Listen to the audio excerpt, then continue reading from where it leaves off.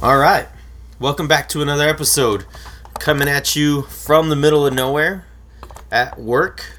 I'm recording this with my same setup, just my microphone and my phone. Being out in the middle of nowhere is good and bad.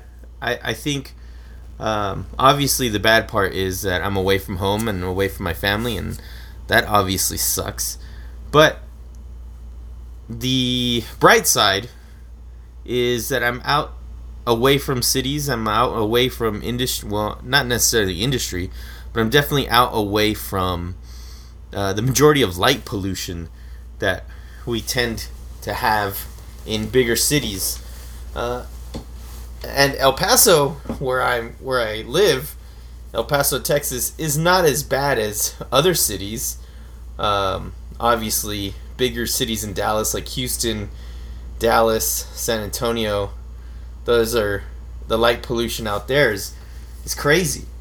But I definitely take advantage of being out here and looking at the stars.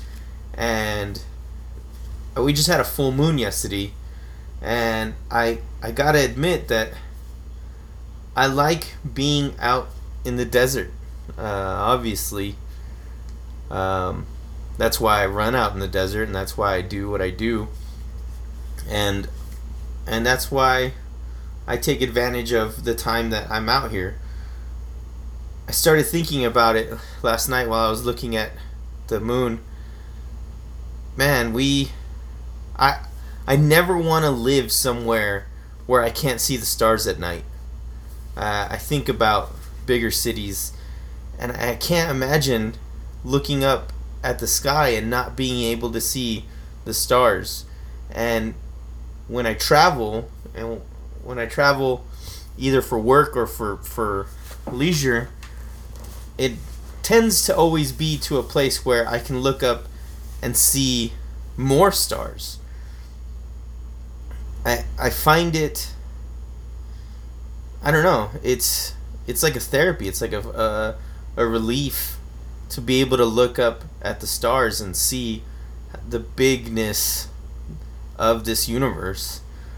I last night it kind of got me thinking about how important it is for us to look up at the stars, and maybe the idea that, you know, losing the stars, we start to lose ourselves. You know, and granted, there are some folks that they love being in the city, but I can't imagine as humans that that's where we belong all the time. I don't think that we belong in a busy, bustling, concrete infested place. That's not what we evolved to be. We definitely evolved to be outside. We are creatures of the wilderness, and it's something that I definitely believe in. It's something that I preach more than anything. So losing the stars, we lost ourselves. I wrote that down in my notebook, and it's an idea that I've started to really look at deeper and deeper, and it's the idea that basically we came from, it's a belief that we came from the stars, and our ancestors, especially in particularly my ancestors, always looked to the stars. We use the stars in as humans in so many things, you know, whether it's navigation via ground or navigation via sea, or even spiritual navigation. The stars are used in astrology. You know, it's not something that I 100% adhere to, but the stars definitely are a guide for our existence. And I see it more and more that people push away from the night, and push away from the stars, and push away from I guess what early humans viewed as important.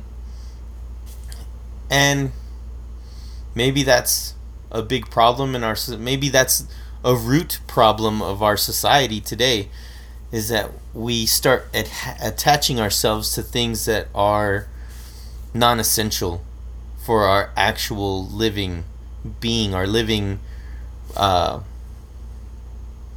spirit, our living spirit. So don't lose your stars. Don't lose your night sky. Don't lose, you know, what possibly could be your guidance. I think the more people look up outside, they'll start to create, or they'll start to realize how awesome, how awesome the sky is, how awesome the stars are, how awesome being outside is. Um, that that word "awesome," I know a lot of people think that maybe I tend to overuse it, but I think the idea of awe, AWE, is something that's so crucial in life. You have to cultivate the awe of your life. Otherwise, you're gonna lose uh, a lot of drive. You're gonna lose a lot of of your life. You can lose purpose. I know that I talk about purpose and bring up purpose a lot, but I mean, I don't know. Maybe it's my purpose to bring it up. But awe, cultivating it. It's something. It's also something that I wrote down last night. So I think a lot of people lose that aspect. They're not looking for something awesome. They're okay with the mundane, or they lose track of looking at bigger things. And I don't know, man. I think that's where humans are messing up. But I could be completely wrong. I've been wrong before, right? Alright. That's all I got for right now. Thanks for listening. Thanks for continuing to listen. Thanks for telling other people to listen. And thanks for any feedback. I've been getting a little bit of feedback, and I know that the next episode that I record will be about some feedback I've gotten. So, thanks a lot. Continue to be awesome, and as always, may the force be with you. Ha ha!